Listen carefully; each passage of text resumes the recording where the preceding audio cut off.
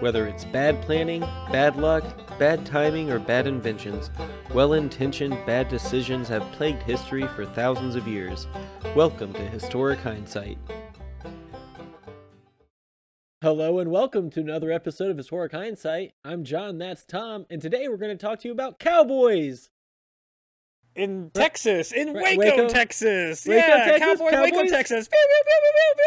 Yeah. All right. Yeah. Though not. No. I think it was more the cowboys that came in to quash these innocent religious souls, Johnny. They were just trying to spread their love and their gospel in their own little way and set up their own little kingdom outside of, the United States where they could be free to do what they want. Oh, this is a cult thing. We don't use those words. Okay. This is something that might be considered that. Aside from it being basically a trump card in Apples to Apples circa 2005 and 6, I don't know much about Waco. You don't know anything about. Well, buckle up. You're gonna get a little angry at this episode. It is not a nice, lighthearted episode. It's not a lighthearted cult that ended in fun shenanigans. No, and I've been wanting to do this one for a while, and I've kind of wanted to do like a shit our government did to us kind of thing. But I kind of held off because I thought, well, last year was a bit rough for everybody at home, so maybe not do awful, horrible things all the time. Then now it's like, we're a year into it. I got to get this episode out. I want to do this episode. So. I mean, by this time, everybody's numb to the pain and horrible things that have been going on, and they're ready for it. They'll be fine. Yeah, they're ready for it. I don't know if I am. Well, this is also known as the Waco Siege or the Waco Massacre. So, spoiler alert! Oh God! It doesn't go well for one party. It was a time when the ATF went out to serve a warrant for illegal firearms and child molestation in 1993, and wound up engaging in a nearly 2-month. Oh yeah, did I glaze over the whole child? 1993? No, 1993. Yeah, this is recent. Yeah, I thought this was like 10 years ago. Nope. You're old. I thought we were traveling way back to like legit cowboy days, but no. This is 1993. 1993. Okay. So they go to serve this warrant, and they wind up getting themselves in a 2-month-long siege with them that winds up burning children. So yay, government! The ATF went and they had warrants for presumably alcohol, tobacco, or firearms. Yes, since they were the ATF, yeah. You'd be good on that. You'd be good on that, but you'll find something that isn't alcohol, tobacco, or firearm related that they get a warrant for that is a little odd. But yep. Okay. But and then they see like the people hole up. What do you mean? It turned into a siege? Mm-hmm. Like they barricaded. What kind of fortress are they? Yes. Let me paint the whole picture for you here. We're gonna run through it, because if we don't start running through it, this is gonna be a 5-hour long episode. So we have to start with the Branch Davidians is the cult that we're gonna be talking about. Although just at this particular time, anyways. They are a sect of Seventh-day Adventists that believed in the literal interpretation of the Bible, specifically in regards to the end days, when evil would be punished and righteous would be rewarded. So this is all actually essentially Kellogg Cereal's fault. And if you don't understand that reference, go watch our Kellogg episode, and it'll explain all of that. They would have many different break-offs of the Branch Davidians throughout the years. Group leaders would gain in popularity and get moved out, all that fun stuff. As a group gained popularity, they moved their church to the hilltop several miles east of Waco, Texas, and they named it Mount Carmel. This is now their new their city on a hill, the whole religious Christian thing that they do. That'll be good for when the next flood comes to wipe everybody out. But things, when you get a group of religious people together and you have a charismatic leader, and then you have somebody else who comes along and says, I don't really like that charismatic leader, you tend to have a civil war that develops in your church. A division. I mean, it's a church. It's not going to be a civil war. No, there was definitely a civil war in this church in the 80s that split the church into two. Oh. With some fun infighting. And this is just, this is what happens at your daily Presbyterian Church, right? This is normal. Out of this civil war, Vernon Howell would lead his group from Palestine, Texas. So you had a split. You had Vernon Howell move his group to Palestine, Texas. He's going to decide that Palestine's right. I said the same thing. But he's going to say that, you know what, Palestine's not nearly as awesome as Mount Carmel. So he will legitimately lead a raid against the Mount Carmel branch. And I'm glossing over a ton of stuff because I have to. But long story short, Vernon Howell, Cliff Notes. Vernon Howell takes over Mount Carmel, tells everybody that he is a Messiah sent from God, and begins collecting the members' wives for himself. And this is where I feel 100% comfortable saying that this is a cult. If your church has a leader that demands that you give your wife to him, and he has all the women as his own wife, and he's the only one who's allowed to sleep with those women, you're probably in a cult. No, I'm in an arrangement kind of like that. Oh yeah?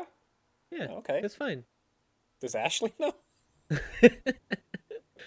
Okay, so real quick, the Mount Carmel, this church that was built there, it's not just like a church down the road that people go to. This is people are living at it. Yes, this is a compound. This is a compound. This is a community. This is a compound. This is a very large building that has a barracks. It has a church that's in there. It has a food storage shelter. It's got bomb shelters. It's got an armory. It's got, it's a multi-story compound that's self-sufficient. It does have water storage tanks on the roof. It has a plentiful stockpile of military rations. So they're really going gung-ho about this whole thing.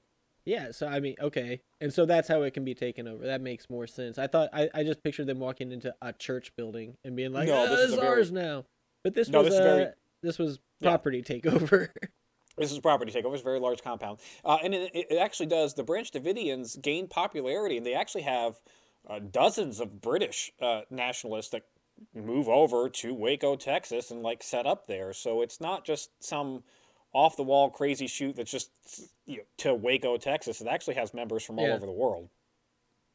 So, All right. I mean, as most religions will, people will latch on to the people who, end up in cults and have that kind of mentality will tend to latch on to things. So yep. It'll spread. And Texas law, at least at the time, age of consent was not 18 or even 16. With parental consent, hell, you can get it down to all the way to 14. So oh, come on. In 93? That was the late 80s? That was observed really well with this particular group, although polygamy is not legal in Texas. But as long as they're just having relations and not, Oh no, he pretty much marries every woman that's in this compound. Pretty much makes it so that in the eyes of God, because he didn't get married with the state, right? Well, yeah, no, it's the eyes of God. Now, the trouble's going to begin because in America, we love our guns and we love our women, but if you have multiple wives or the rumor of diddling children, we don't have that here in America. We don't. We don't Texas stand for in particular. Texas in particular, unless you happen to be really wealthy, and then we ignore it and look the other way. But random neighbor that's a cultist, child diddling? No, we're going to look into it.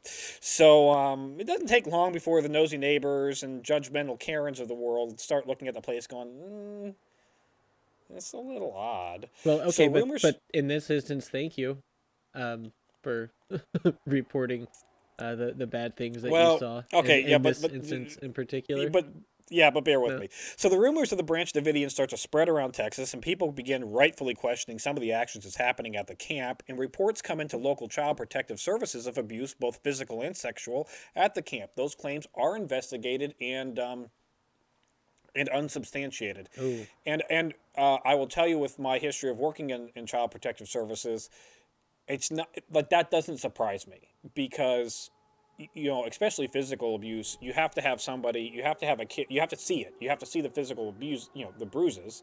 And in most states, corporal punishment's legal, you can spank them. There's just that line of you probably don't leave marks and bruises. So if they're not leaving substantial marks and bruises, the kids aren't saying they're scared of their parent, and especially with sexual abuse, if the kids aren't acknowledging it or aren't talking about it, then there's not a whole lot that Child Protective Services could do. So they did investigate it, but their hands are kind of tied because burden of proof really is hard to find. Yeah, the burden of proof is hard, and they're not cooperating all that well, but just enough to like, there's no problems here. Yeah. And of course, or at least nothing we can do about anything going on here. There's also isolation, so the kids themselves don't know like this isn't normal. Right. Yeah. Well, that's the other. Yeah, the kids are brainwashed. They're taught. Yeah. Is everything okay? Well, yeah, everything's the only thing I've ever known. So what? Why would that not be okay? Yes. Now, before I move on, I have to give everybody out there, especially the foreigners, that we have some law notes that you need to understand before this whole thing kicks off. So in America, you can legally own a machine gun if you have the proper paperwork, pay the proper taxes, go through the proper background checks. Although it's a really hard thing to do because you can't actually own, like, any machine gun made post 1986, I think, or something like that is. So you could get a very manufacture early... it for commercial sales after that. So you have to get an early machine gun. It had to have been registered prior to that date and all this other kind of stuff. But you can do it. So machine guns are legal to own. Also, our grenades, they're also legal to own, assuming you have the proper background checks and how do you go about getting your tax stamps for that? Just those are called website?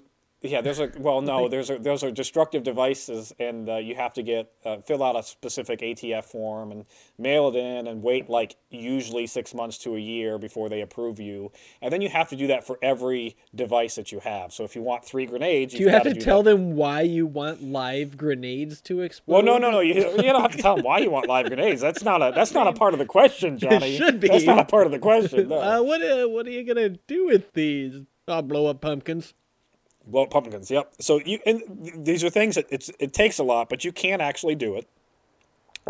You can also get guns mailed to you through the mail with the right licenses. I have a what's called a Curium Relic license. So if the gun's manufactured pretty much prior to the last 50 years, I'm able to buy that gun from wherever and get it mailed to me directly to my door because I've gone through all the proper federal background check paperwork.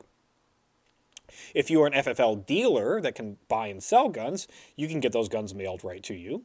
And of course, if the gun in the United States is older than 1899, it's not considered a firearm at all. It's an antique, and you can get it mailed directly to your door.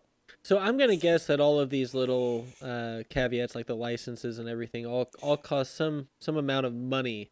That they're really after. Yes. And not really... it's taxes. It's all about taxes, yeah. It's also super important to note that the Branch Davidians supplemented their income by running a legal FFL licensed gun shop and would go to gun shows and sell their stuff. And they even had their women make little paramilitary vests that you see all the guys on the TV wearing that are proud military boys but never actually served a day in their life. Yeah, they make those vests for those guys to buy. And they would go to gun stores and do that, which is all 100% perfectly legal. Sure. Now, I clarified all of this because in May 1992, Chief Deputy Daniel Weinberg of the McLennan County Sheriff's Department, which is Waco, notified the ATF that a local UPS driver, he notified him that a package had broken open destined for the Davidians that contained firearms, black powder, and inert grenades, all of which 100% legal broken open to that group. Yeah, broken. Yeah, exactly. Broken open. Like, did it really break open? You just crack that shit open yourself and look at it because you were suspicious. But again, all of that stuff, by what we know of the Davidians and what licenses they had, it's inventory. It's legal. It's legal. And the inert grenades. Shop. I also have to note that the inert grenades, if the grenade's not live, there's no explosive in it. It's a paperweight. You can mail it, ship it, decoration. buy it. There's nothing. There's no legality on that whatsoever. It's just a hunk of metal. It looks suspicious, but you can buy a crate of them. No. On June 9th, the ATF would open up an investigation, although a quick check of their own records would have indicated that the Davidians held a proper FFL license, and the whole thing could have been handled by a check of their FFL license. They could have just called the dealer and said, hey, look, we want to check your records. Can we do that real quick?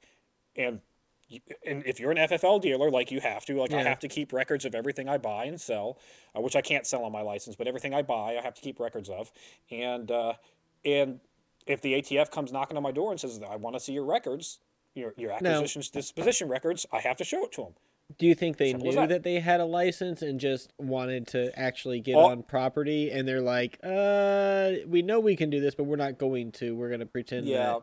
we have they to do should this have other known investigation. because it's the ATF and all the licenses are handled through the ATF. So you would assume there's a database. It's safe to assume that people knew. They were curious. They wanted to check out the people's camp and like MTV Crib style. Wasn't that getting popular around 93 or 4? I think you might not be off too far from that. So on July 30th, the ATF actually would wind up sending Agent David Aguilera to visit the Davidian gun dealer by the name of Henry McMahon.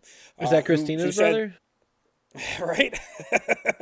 It could be the McMahon's what is it? The WWE guy? Vince McMahon? Yeah, it could be his son. Who knows? Anyways, that dealer offered the ATF on the spot. Said, "Hey, look, I can get David Koresh on the phone right now." He says, "Come on out to the compound. Okay. Look at the records. Look at the guns. Let's go." And David Aguilera said, "No, we're not going to do that." But that's what this is about, right? This, you'd want to see that. Shouldn't you want to see that? That's too easy. We got to go gung ho, Johnny. These Davidians are molesting children. Okay, well, and that's that guy fair. has like 50 wives, but that's not purview of the ATF. But that's part of why they're gung ho about this is they're hearing these rumors, so they're like, well, we can't have that, so we got to go do something about it. Then call the FBI, call your local sheriff department. That's not your job. Don't do that. Sheriff Howell told the ATF on several occasions, who's another sheriff in the area, that says, guys, just talk with David Koresh, who's now the leader. By the way, I totally skipped over that, and I apologize. Vernon Howell would change his name to David Koresh once he took over the compound, and that's when he's like, I'm God, I'm a Messiah. Why? I don't know. I'm sorry, what's his name that he changed it to? It was Vernon Howell to David Koresh. David Koresh is the name that he chose to be the holiest name, presumably, since he is now God. He's a Messiah, yes, yeah. David Koresh. Dave.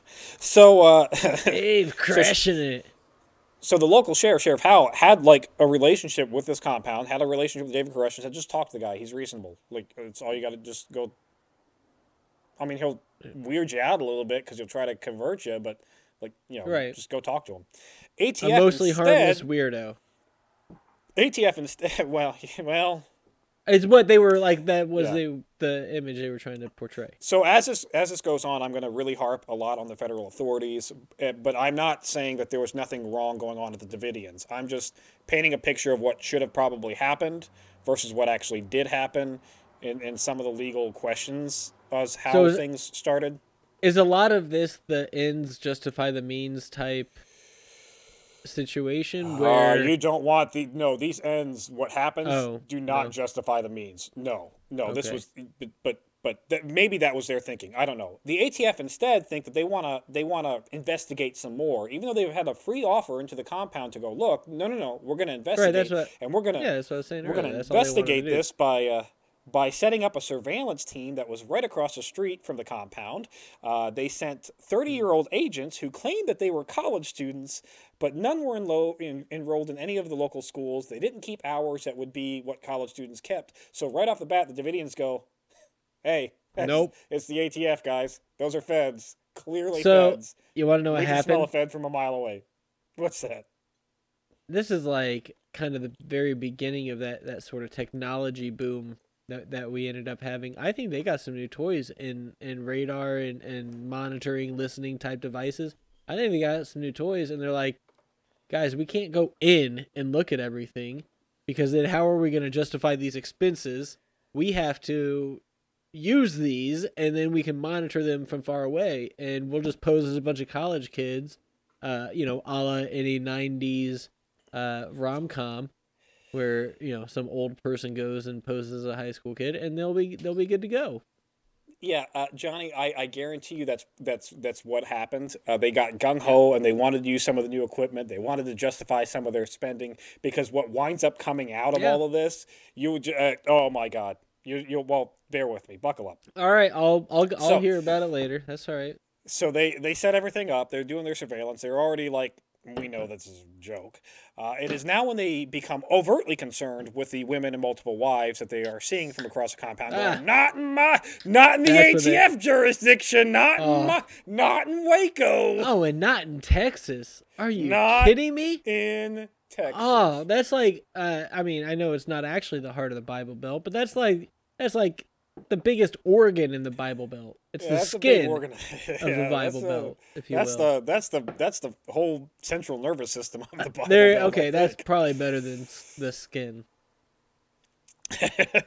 In order to gain access, the ATF claims that the compound is illegally modifying AR-15s with M16 trigger packs to make them fully automatic. Oh. They point out that's an illegal thing. That's actually illegal. That is illegal. Yeah, you cannot take a semi-automatic gun and convert it to fully automatic. That is well.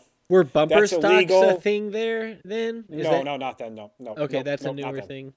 And that's basically what that does, but that gets around it because it's not converting it, it's just making you do it automatically. Yeah, yes, yeah. Okay. And you can get a manufacturing license to manufacture machine guns. They didn't have one. So to take a semi-automatic gun and convert it to fully automatic, what they have is 100% illegal. All right. So if they were doing that, they're breaking the law. They have no knowledge that this is happening other than the fact that they see that they've made multiple parts kit purchases. So you can go out and buy what's called a parts kit, which is every bit of the gun minus the receiver. And you can get it shipped to your house. Yeah. So, and there's nothing wrong with that. It's not illegal. And a lot of people will take a parts kit, let's say from an M16, and make a semi-automatic rifle out of it because they want like a Vietnam era M16. Like, I thought about doing this. I haven't yet, but I thought about doing it. Perfectly legal. Nothing wrong with that. I'm sorry. I'm going to dumb us down, and you may want to cut this out. What exactly do they send you, and what's the part they don't send you? They send you everything. What's so that? The receiver is what's in the United States. It's the serialized component of the gun that is what's called the legal firearm. So on an AR-15, that is the lower block of metal that sits underneath the upper receiver. So where the trigger group is, that's the firearm in the United States for an AR-15. Okay, so basically the mechanism that allows the bullets to pass up through into a chamber and then activate that and make it go. Boom. Yeah. Yes. For me. Yes. And so, but they sent you everything else, including all the internal components to that lower receiver. So when you buy an M16 parts kit, you are getting the components that are the full automatic trigger pack. Now, with that said, you cannot just take the trigger components from an M16 and put them into an AR-15. They will not fit. They will not work. You have to modify the receiver of the AR-15 for all that to happen, which is illegal. You can't do that. Okay, and that's part of why that's the guts of it, is because it's set up specifically for a specific thing, and it's to adapt. You have to modify it, and so that's kind of why that's set up as the actual gun. Yes. Well. Okay. Yes. Well, for dumb people. Yes, for Guns dumb for people. dummies. Yes, in general, yes, but there are a lot of guns that the serialized component, that's the receiver, is not. Yeah. Like, not the good. Anyways, we'll cover those. Later. That's a later date. Now, so they say that they're illegally modifying these guns because they're buying parts kits and they have AR-15s on the compound. So by default, they must be making illegal guns, which is okay. So it's conjecture, though. They're making some assumptions about what they're doing. They're making some good assumptions. But they are able to get a warrant based on what's called a very controversial regulation in the ATF called constructive possession. Now, what this is designed to do is it's designed to make it so you can't have all the parts for a machine gun and just like you can't have an illegal machine gun and then disassemble it and say, well, it's not an assembled gun, so it's not a machine gun. That's what it's designed to do. Okay. The problem with constructive possession is it's very, very vague. for instance, in the United States, you can't have a shotgun with a barrel that's shorter than X. I think it's 18 inches. Can't have a shotgun barrel that's shorter than 18 inches. Otherwise, you have to have a special permit. So theoretically speaking, if the ATF wanted to be a bunch of assholes, if you own a shotgun and you own a hacksaw, the ATF could say you're in constructive possession of a short-barreled shotgun because you have a hacksaw with the intention of cutting the barrel off. Because you would be able to create it. So they're basically saying if you have the machinery to do a thing, it's assumed that you're doing the thing that is illegal. Yeah, if you have the capability. Yeah, it's a very, very controversial law, and it's usually more enforced with... I have the capability to burn down my house, but just that doesn't mean I'm gonna. It's more enforced with, I have a pistol, and I want to put a rifle stock on it. That's illegal without the proper permits. So if you own a pistol with a stock that could fit that pistol, that's what it's designed to enforce. So why might one want to do that?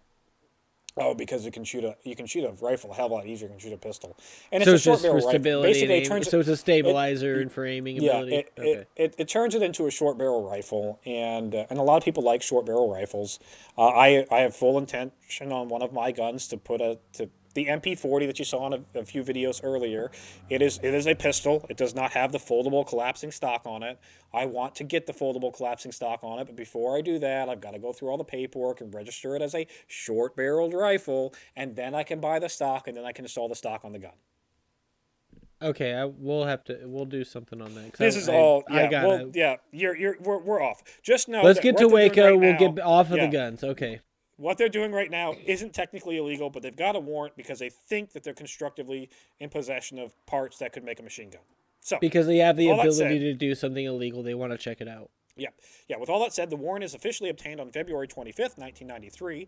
The affidavit of the warrant mentions an official statement by the UPS driver that mentions black powder, aluminum powder, cardboard tubes, inert grenades, and 50 AR-15 magazines.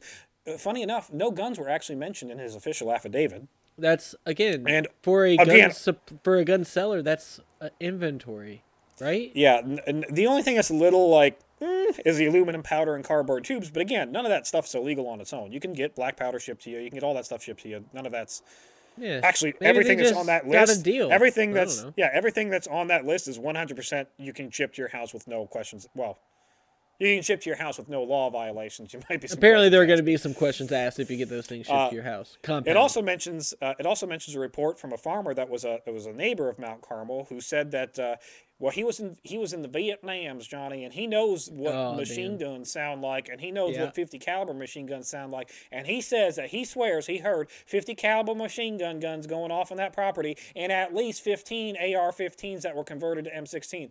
First off, bullshit.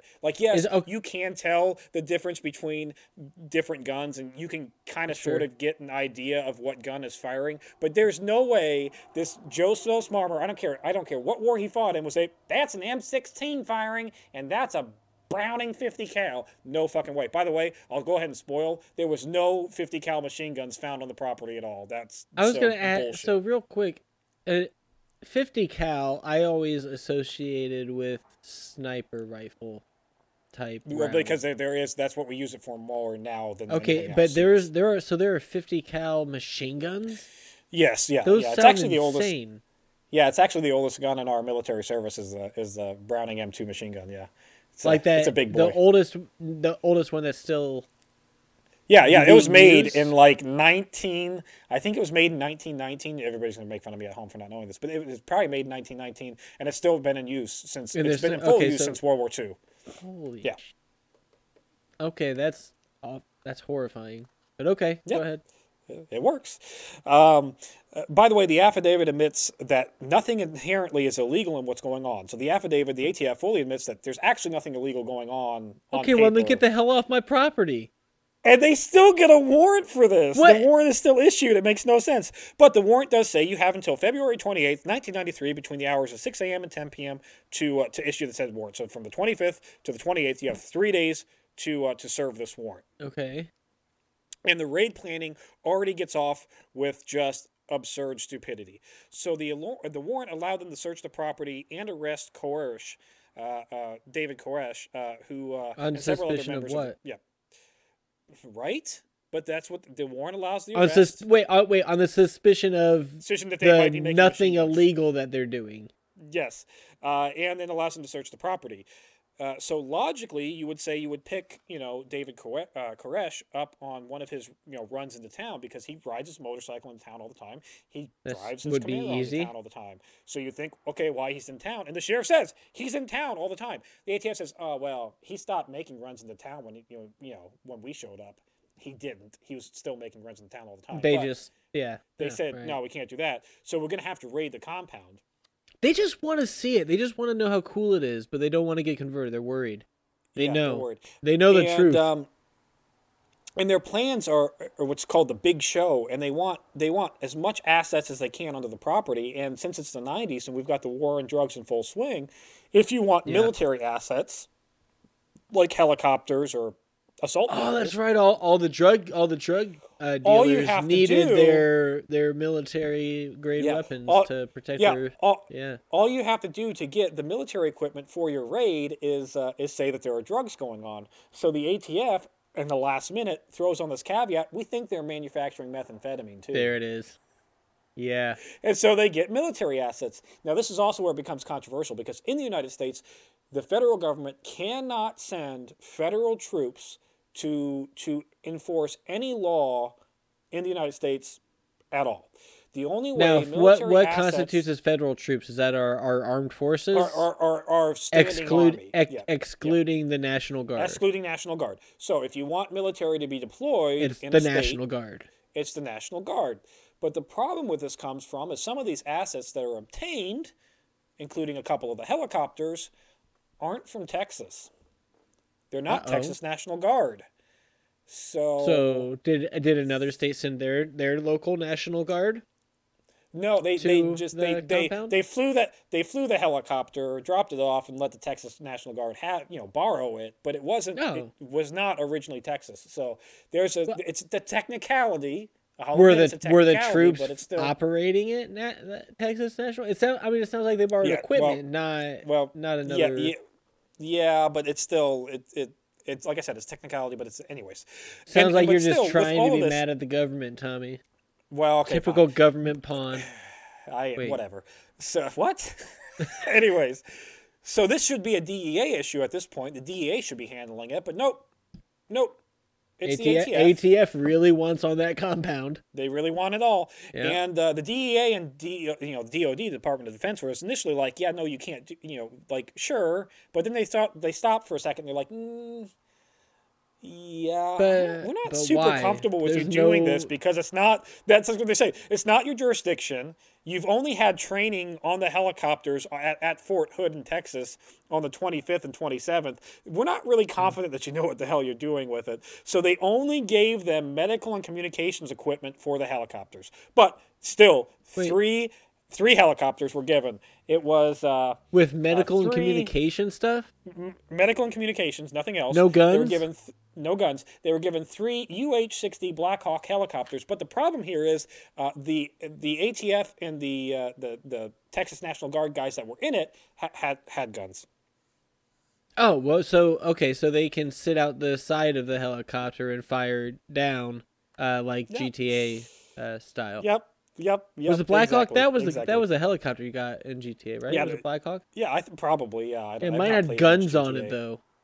Yeah. Well, the guns are taken off, and it's only communication equipment, except for the guys inside who can carry their own guns. Now, the ATF claims that their initial date to serve the warrant was going to be on March 1st, which is bullshit because that's outside of the February 28th. They had 3 days, 25th through 8th. And they claim that they had to move up their assault a day early because on February 27th, the Waco Herald Tribune starts publishing a series of articles entitled "The Sinful Messiah," and this exposes David Koresh's odd behaviors, including having fathered a dozen children, having 140 wives, and marrying children as young as 12 or 13. Also, there was physical abuse and statutory rape accusations, and then of course the whole machine gun thing, and then of course they kind of allude to the fact that the ATF's right outside waiting to come in. Yikes. So that doesn't bode well when this is published, where David Koresh is sitting at his newspaper. Oh shit, the ATF's on the way. They could have waited a couple days. Could have. Like this wasn't. They didn't need it was before clicks. Yeah. Yeah, they didn't. So Mount Carmel obviously had a heads up of what was going on. Also, it's not hard in Waco to understand that something's about ready to kick off when, like, all of a sudden this small town has a shit ton more traffic in it. So right, yeah. You notice those caravans of National Guard rolling down the streets and over the now, highways and into town. on February 28th, the raid kicks off. The raid is obviously dependent upon taking the facility by surprise, and the ATF agents are locked, loaded, and ready to go, and they have their blood type marked on their neck in permanent marker and on their sleeves, so if things go south, helps with blood transfusions. So they're expecting armed resistance. Which, to be prepare fair, for the worst. Prepare Yep. for the worst. Hope for the best. They also don't notify local LEA what the hell's going on and what they're doing, so fuck them. That's why. What?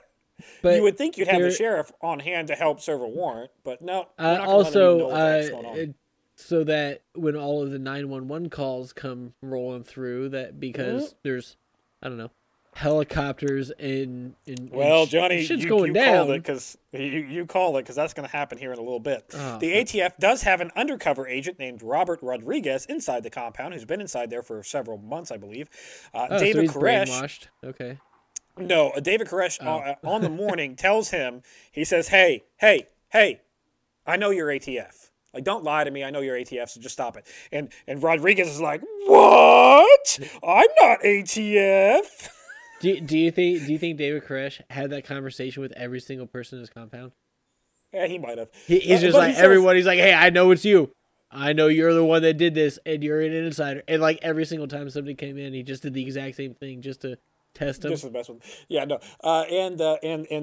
And Robert Rodriguez is able to get out of the compound and warn the ATF that says, hey, look, they know you're coming. So, yeah, because of the newspaper article that they all published.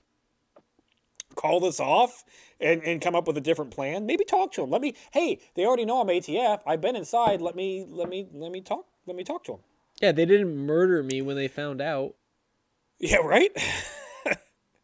Now, to make matters worse, there is a local USPS driver who tips off the local media, the KWTX TV, and says, "Hey, look, the ATF's on their way, TV. and they're going to go to Mount Carmel and have a raid. You guys might want to get out there and take some pictures." So the media beats the ATF to the scene. Rolling in with because this is '93. They had their huge antennas on their vans. They rolled it. Did April O'Neil cover this? Yeah, April O'Neil, yeah, she 100%, yeah, with the Teenage Mutant Ninja Turtles protecting her from getting shot when all the shit breaks loose. Now, by the way, that UPS driver, or that USPS driver, sorry, he is Koresh's brother-in-law. So one of his a million brother-in-laws because there's 50 wives that he has. So, I mean, most of the town's probably like at least tangentially related to him. Probably. So at 9:45 in the morning, the news is there and everyone knows what's up.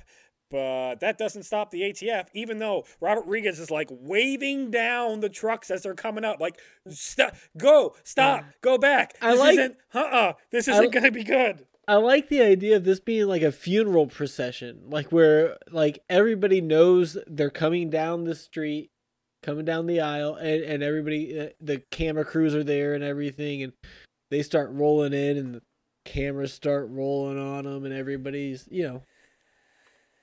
That's what I like to think about. No, but Johnny, we got our blood type on our neck. We're locked and loaded. We're all wearing our SWAT shit. They have horse trailers full of ATF agents driving down the road to the compound. They're ready to go. There's no stopping. Now, so what happens is David Koresh meets them at the front door and is like, "Hey, you got a warrant. How about we talk about this?" And this is where shit hits the fan because a shot is fired. Now, to this day, we can't prove where the shot came from, who fired the first shot. It was Han. The ATF, the Han Solo fired the first shot. ATF claims that the shot came from inside through the front doors. Spoiler, one of those doors is suspiciously missing from the crime scene after all. You can, You can very easily, you can very easily determine where a bullet came from in a door. Yeah. Just look at the door. Where's the door? A door. The branch, it's gone. Gone. A door. It just disappears from the scene and is never found again, because the Davidians claim that specific door only had incoming rounds coming into it.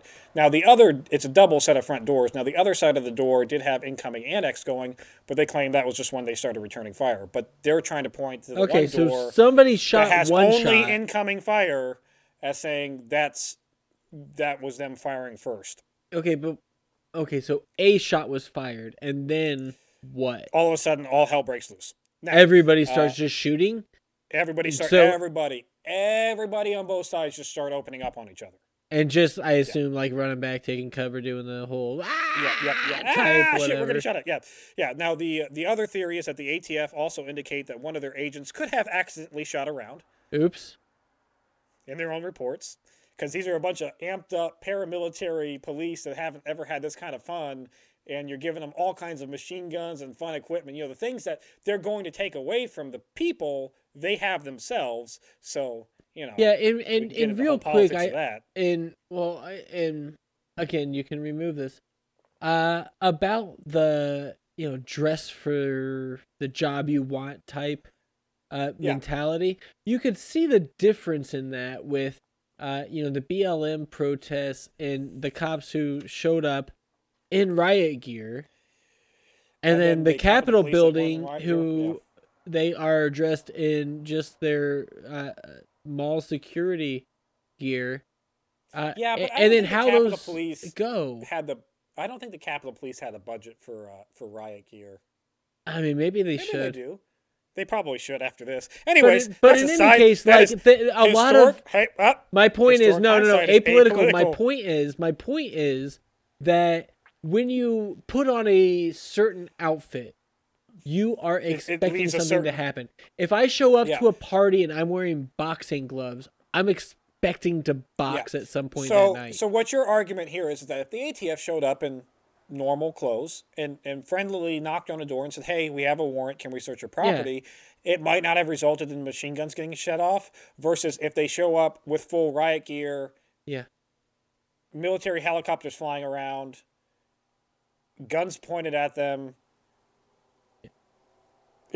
Oopsies. So what? I'm suggesting instead do what they do now and send your one GQ looking model that's like kind of got the scruff on his face, but he only wears blue jeans and he wears a button down he wears a bulletproof vest over the top. You want that guy who's like, whoa, hey, I'm on your side. I'm just like you.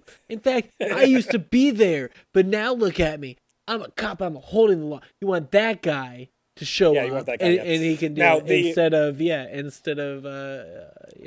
Joe cosplay with his. The third theory and probably the most likely scenario is that the ATF dispatched what was called a dog team, which was sent to kill the dogs in the kennel before the raid kicked off. So what? Yeah, they were sent to go kill the Davidians' dogs. Why, they had dogs? Mm-hmm. Were they guard dogs or were they breeding dogs? Were they like? I don't have the answers for those. Are they like the Amish, where they're just like funding their entire lifestyle by running puppy mills for PetSmart? They could have. The Amish run puppy mills for PetSmart. Don't. Okay. Anyways, so the dog teams likely was the one who shot the first shot, killing some of the dogs, and then that's when all hell breaks loose. But in any case, no matter what scenario you look at, all hell breaks loose. So because of some jackass wanting to murder a dog? Yes, I'm going to go ahead and say that's what happened. Now, you've got the helicopters, the 3 helicopters that are flying around with the ATF. They all take fire and then go and land. And, of course, they do not return any fire. The ATF swear because they don't have any guns. The dude's on the dude's on They swear upside and down the other that no shots were fired from the helicopters into the roof, even though the Davidians all swear that there was. But spoiler alert, there isn't anything left of the roof when this is all done. So you can't prove it. There's no forensic evidence. Please educate me. I wonder why there's nothing left of the roof after this is done. You'll get there. You have to wait. You got to be patient. So right now there is still a roof. Probably bullets in it. Bullets through both doors. I imagine people are dying at this point. Yes, people are dying. There's bullets flying everywhere. I imagine it's mostly not the highly trained military people that are dying. It's mostly it's little both, maybe a little bit of both. By the by, the ATF had intel from a former member of the Davidians. This intel included locations of the arsenal where these machine guns are supposed to be located. Important, and all that information was shit. Like it. It didn't.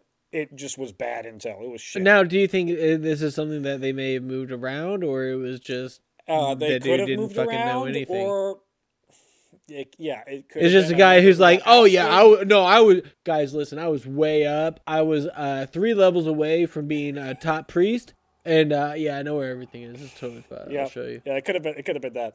By the by, all this information would turn out to be wholly not the most accurate, and this would lead several of the guys into positions that were less than ostentatious. And there's videos that you can, if you want to be sadistic, and go look at the actual raid. The camera crew's there. You can watch the raid. You can watch the raid unfold, and you see ATF guys take fire and get hit. Now, within a minute of the shooting, I'm not used to us talking about things that like you can look up on YouTube. You can look up, you can look all this stuff up on YouTube. Within a minute of the shooting starting, you don't need that in your life.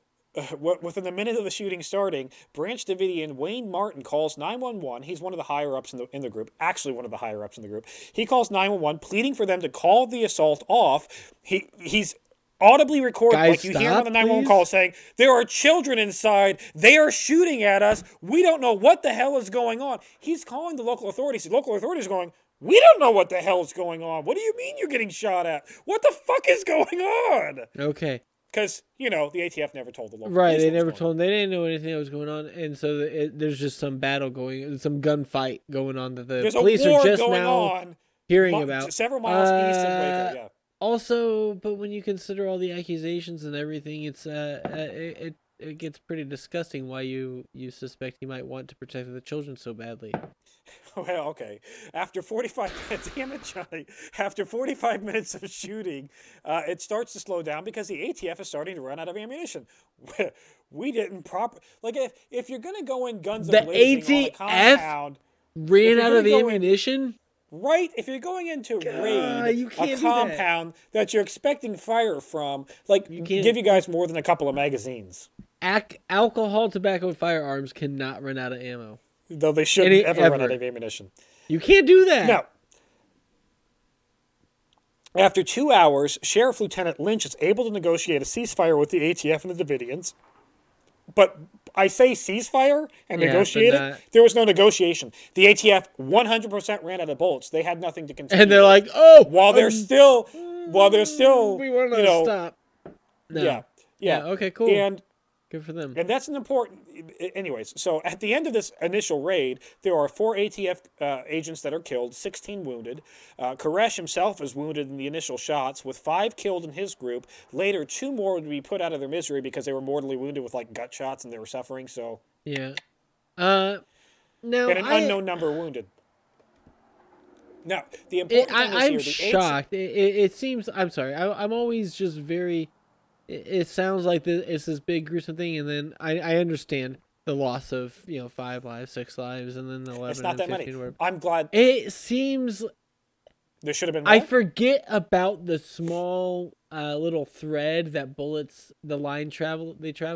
Like you expect that if you just start firing bullets into a place, everything is gonna get hit. But the fact of the matter is, you take a piece of thread and you run it straight out the gun. And it's only that line that's gonna, and I forget about that. And I felt like there should have been 50 dead by now.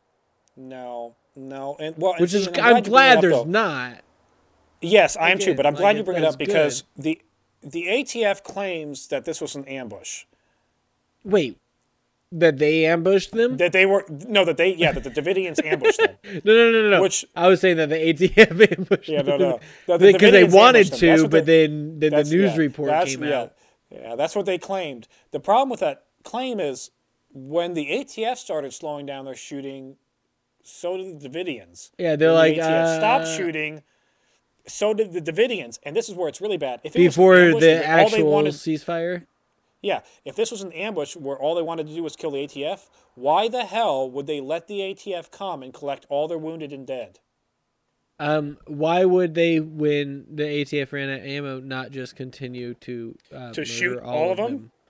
Right? Seems like it'd be way easier at that time, because then you don't have to worry and you're not just like you can actually aim and do something. Yeah, that's where the ATF story kind of falls apart for me. Now, real quick, and I got to run over these last part quick because we're already starting to run a little bit long. Now, the FBI, they're going to take over the scene because the ATF fucked up. So the FBI, they take over. This results in the 51-day siege. The FBI is headed by Jeff Jam. Yeah, 51-day siege. The FBI is headed by. So the FBI just straight up went, all right, we're gonna do this like classic movie style. Give me a bullhorn, and we're gonna negotiate these guys down. Like yes, that's what the FBI is trying to do. Oh my God! No, nothing moves, Johnny. Nothing moves fast in the federal government.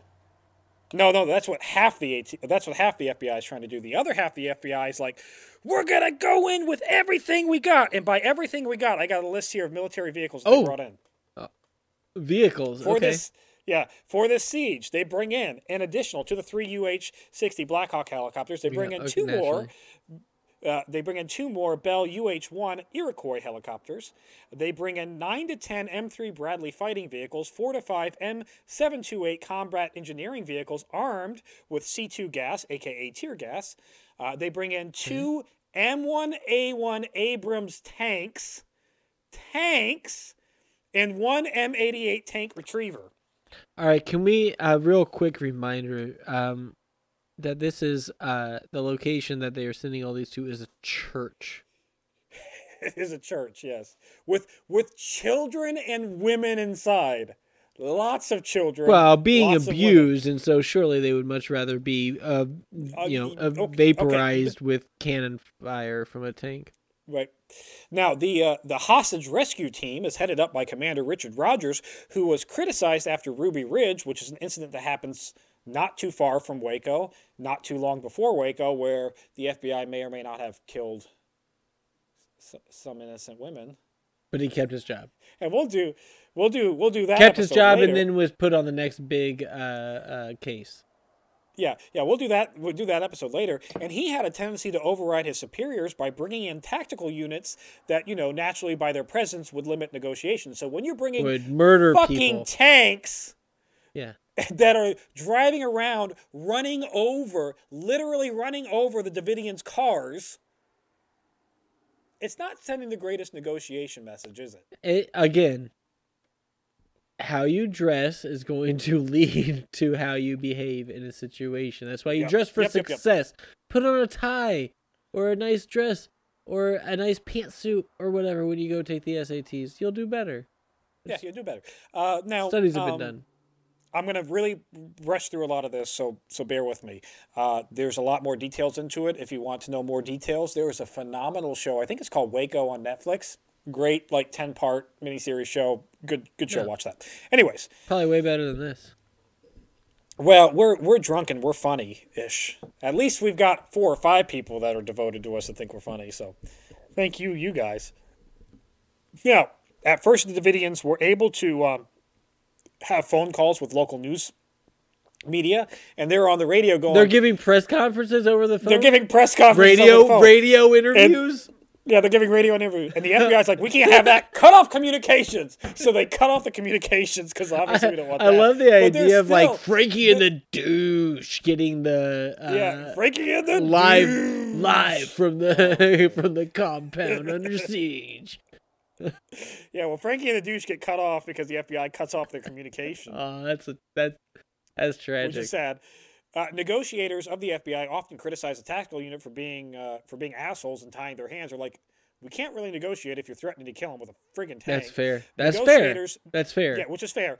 Negotiators are able to get Koresh to release some of the women and children, not all, but some. His least favorite. He did negotiate. Well, probably he did negotiate. Well, the thing is, Koresh and all the people inside said we weren't holding anybody hostage. Everybody was free to come and go. This is part of the whole radio thing. Like they brought cameras in and showed that people were freed, which is kind of true, but kind of not because they're brainwashed. Brainwashing is a thing, and grooming, and it's all like, yes, you're free to go, but you've been brainwashed to not to. But they are able to negotiate. The Koresh said, hey, we'll come out, we'll surrender if you let me write my manifesto and publish it and speak it over the radio. Publish? It's got to be published? Yeah. Well, he's going to talk. He's going to read it over the radio. Oh, okay. And it takes him several... Yeah. It does take him several weeks to write it and get it all ready to go, and he does publish it, and he'll speak it over the radio, and then they don't come out. Good morning, this is Frankie and the Dudes, bringing you live from Carmel Mountain or Mount Carmel or whatever. Oh man. Anyways, so Koresh reneges on his promise. And this really pisses off the Proud Boys. What? I mean, the FBI. It pisses off the FBI, who start doing less than ethical means, including cutting the power to the facility, blaring loud noises and music at night, like all the time, so they can't get any sleep. Okay. And by loud noises, like, I don't know if it's true or not, but in the TV show, they've got, like, dolphins in the background. So like, oh, God. That would annoy the shit out of me all night long. Anyways, and they flood the house with lights at night so they couldn't sleep. Right, yeah. So psychological torture is what that is. They also know that there's limited water in the facility because the water tanks have been destroyed. They also know that there's no refrigeration at this point, so they know that that's going to cause babies to not have formula and, not have milk and starve. Well, but shouldn't all of the multiple wives all be kind of producing because they're all just baby factories anyway? Yeah, they should be able to share those duties. They should be fine there. But yeah, the rest of the food situation is a problem. Yeah, we're going to save kids by starving them. That's how we work in the United States. Yep. Like I said, outside the compound, there were the 9 Bradley fighting vehicles carrying the M651 CS tear gas grenades and ferret rounds and combat engineer vehicles with tear gas. We're having all fun. U.S. Army's patrolling the area. I mean, just like the DOD's research budget at work. 51 days this shit goes on.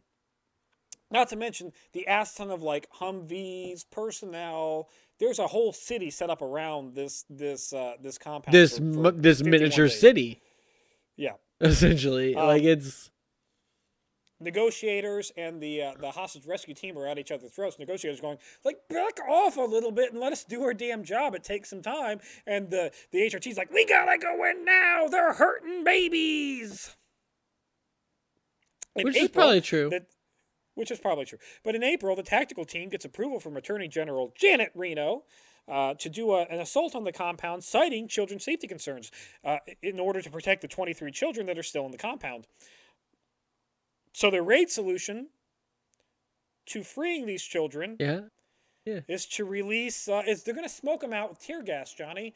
They're going to get them to run out. Yeah, tear gas.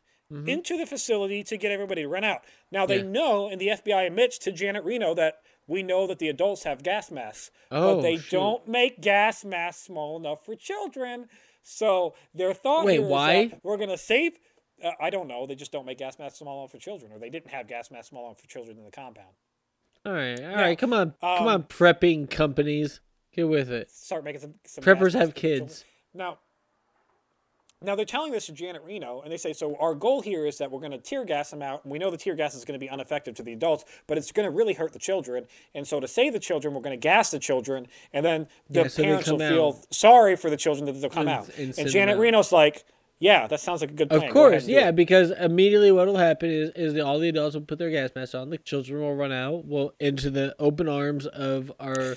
National Guard and FBI, military, whatever the hell we have there, and everything will be fine. Yeah, everything's fine.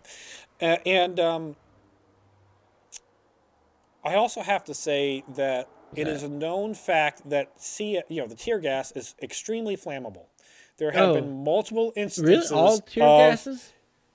Yeah, the gas that they were using is extremely flammable. They know it's extremely flammable. There are multiple incidences in FBI history where they have deployed it, and then oops, a fire. On account of just a spark? What? I mean, what? Anything. You're not. Spark, you don't know what the tear gas is made of, right? Yeah, the composition of it. I don't know the chemical compound. Right, but I will say this. By the way, if you don't know this, according to the Geneva Convention, you cannot use tear gas in war. It is a war crime. So if the United States were to say tear gas Bosnia, war crime. But if the United States were to tear gas its own people, that's just a Sunday night. No, I mean, it's fine in Portland and Boston and Atlanta and I don't know any of those blue cities. DC, well, DC in certain circumstances. Anyways, well, even leading, not recently. Up to the, even leading up to the final raid, Koresh releases or tells 11 of its members to leave the compound. These 11 would be material witnesses later in trials. On April 19th, so they got caught. Yeah, they get caught. Well, they're leaving the compound into a whole surrounded siege. Hey guys, they're gonna get caught. We're gone.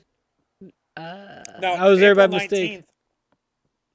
On April 19th, the raid kicks off and the FBI, over loudspeakers, say, "These vehicles are only deploying gas. Do not fire on us. This isn't assault. We're just deploying harmless tear gas. That's a war crime, but ignore that. That's all we're doing." I mean, the tanks are literally driving into the building and pumping gas through the barrels. So but it's not an assault. I think you ad-libbed there a little bit with what their quotes were as far as when they were driving their tanks into it, right? They didn't actually say that this is a war crime and we're doing. No, they didn't say that part. They said we're not assaulting you. We're just releasing gas. They were just so what happened was they accidentally put it in a drive, went forward a few feet. Oh shoot! My cannon punctured your fortress wall, and now gas is leaking out of it. If that's not bad, they have M79. They have N79 grenade launchers, so they got people standing around with grenade launchers, which is this Vietnam thing that shoots a 40mm grenade full of CS, the tear gas. They got and they're sitting on the street going boom, boom. Like you've seen the riots. Like have you ever seen any riot in the United States? You see them with a gun and they shoot the gas canisters at people. Yeah, that's so and it's usually it's a military type or a police type like shotgun with a canister attachment. Basically, right? You put the canister on it, and then it shoots that instead of the bullets. It does make it really fun. They go boom. They go boom. They're kind of fun to, when it's harmless and then things like tear gas, it's fun. When they run into somebody's chest that they shot from 5 feet away. That's the rubber bullets that are less than lethal, Johnny. I'm confident, Tommy, that a gas canister into somebody's chest makes a thud. It does. Now, in any case, while all this is going on, and the tanks and all the armored vehicles are driving around the property, smashing up cars and doing their fun thing, because these guys are having a fucking field day, they do accidentally collapse one of the raid shelters, which is basically made out of a buried school bus. They collapse it so they can't get out. And also where they dip into. They were driving over they drive what they thought was ground. To be fair, no, they didn't do that. But they drove over what they thought was ground, and it happened to be a buried school bus. And then that school bus, of the weight of a tank driving over it, caved in and trapped everybody that was there inside. In the school bus. Yeah, in the school bus. That's because they're using it as a raid shelter, which is getting filled with gas. And one of the areas that they thought was the armory, where they plowed into the pump with gas, was actually another shelter that was full of a bunch of women and children that also collapsed and blocked them from getting out. Okay, but there's no real harmful long-term impact of inhaling too much tear gas, right? So they just, they suffered for a little bit and then got out in the fresh air. Which they can't get to because their escape routes are collapsed. Well, right, but then eventually when they let them out later, the FBI is sitting here after they're pumping gas and gas and gas into it, going, nobody's coming out. What? What's our solution? Pump more gas. By noon, fires began to break out across the entire compound.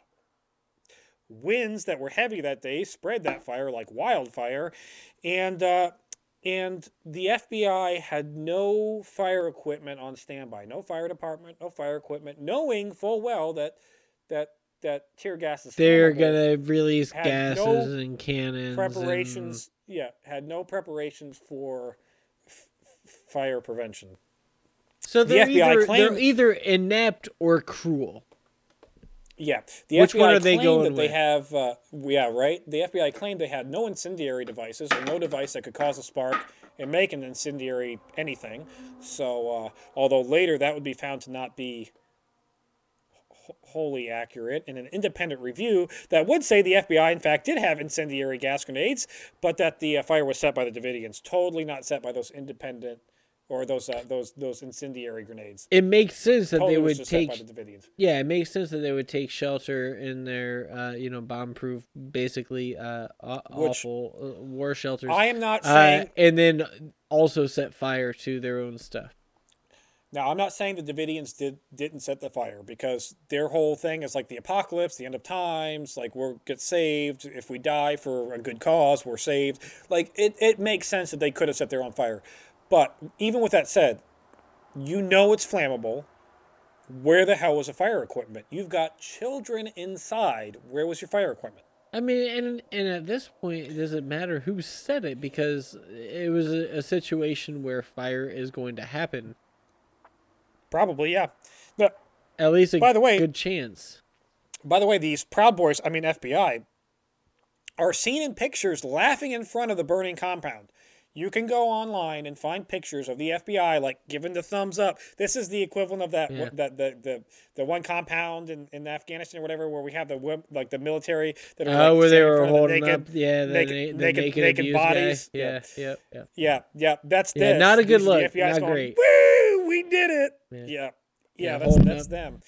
And all those children that were inside that compound, they're going to go ahead and die. Just die. After autopsies, several of these died to skull. Several of these would die from burning to death, obviously. Several would die to skull injuries sustained from, the shelter collapsing when a tank drove over it. Sure. And others would die directly, the whole tear gas thing, like it only has minor effects. Yeah. Several of these kids died from tear gas. Directly asphyxiation from it.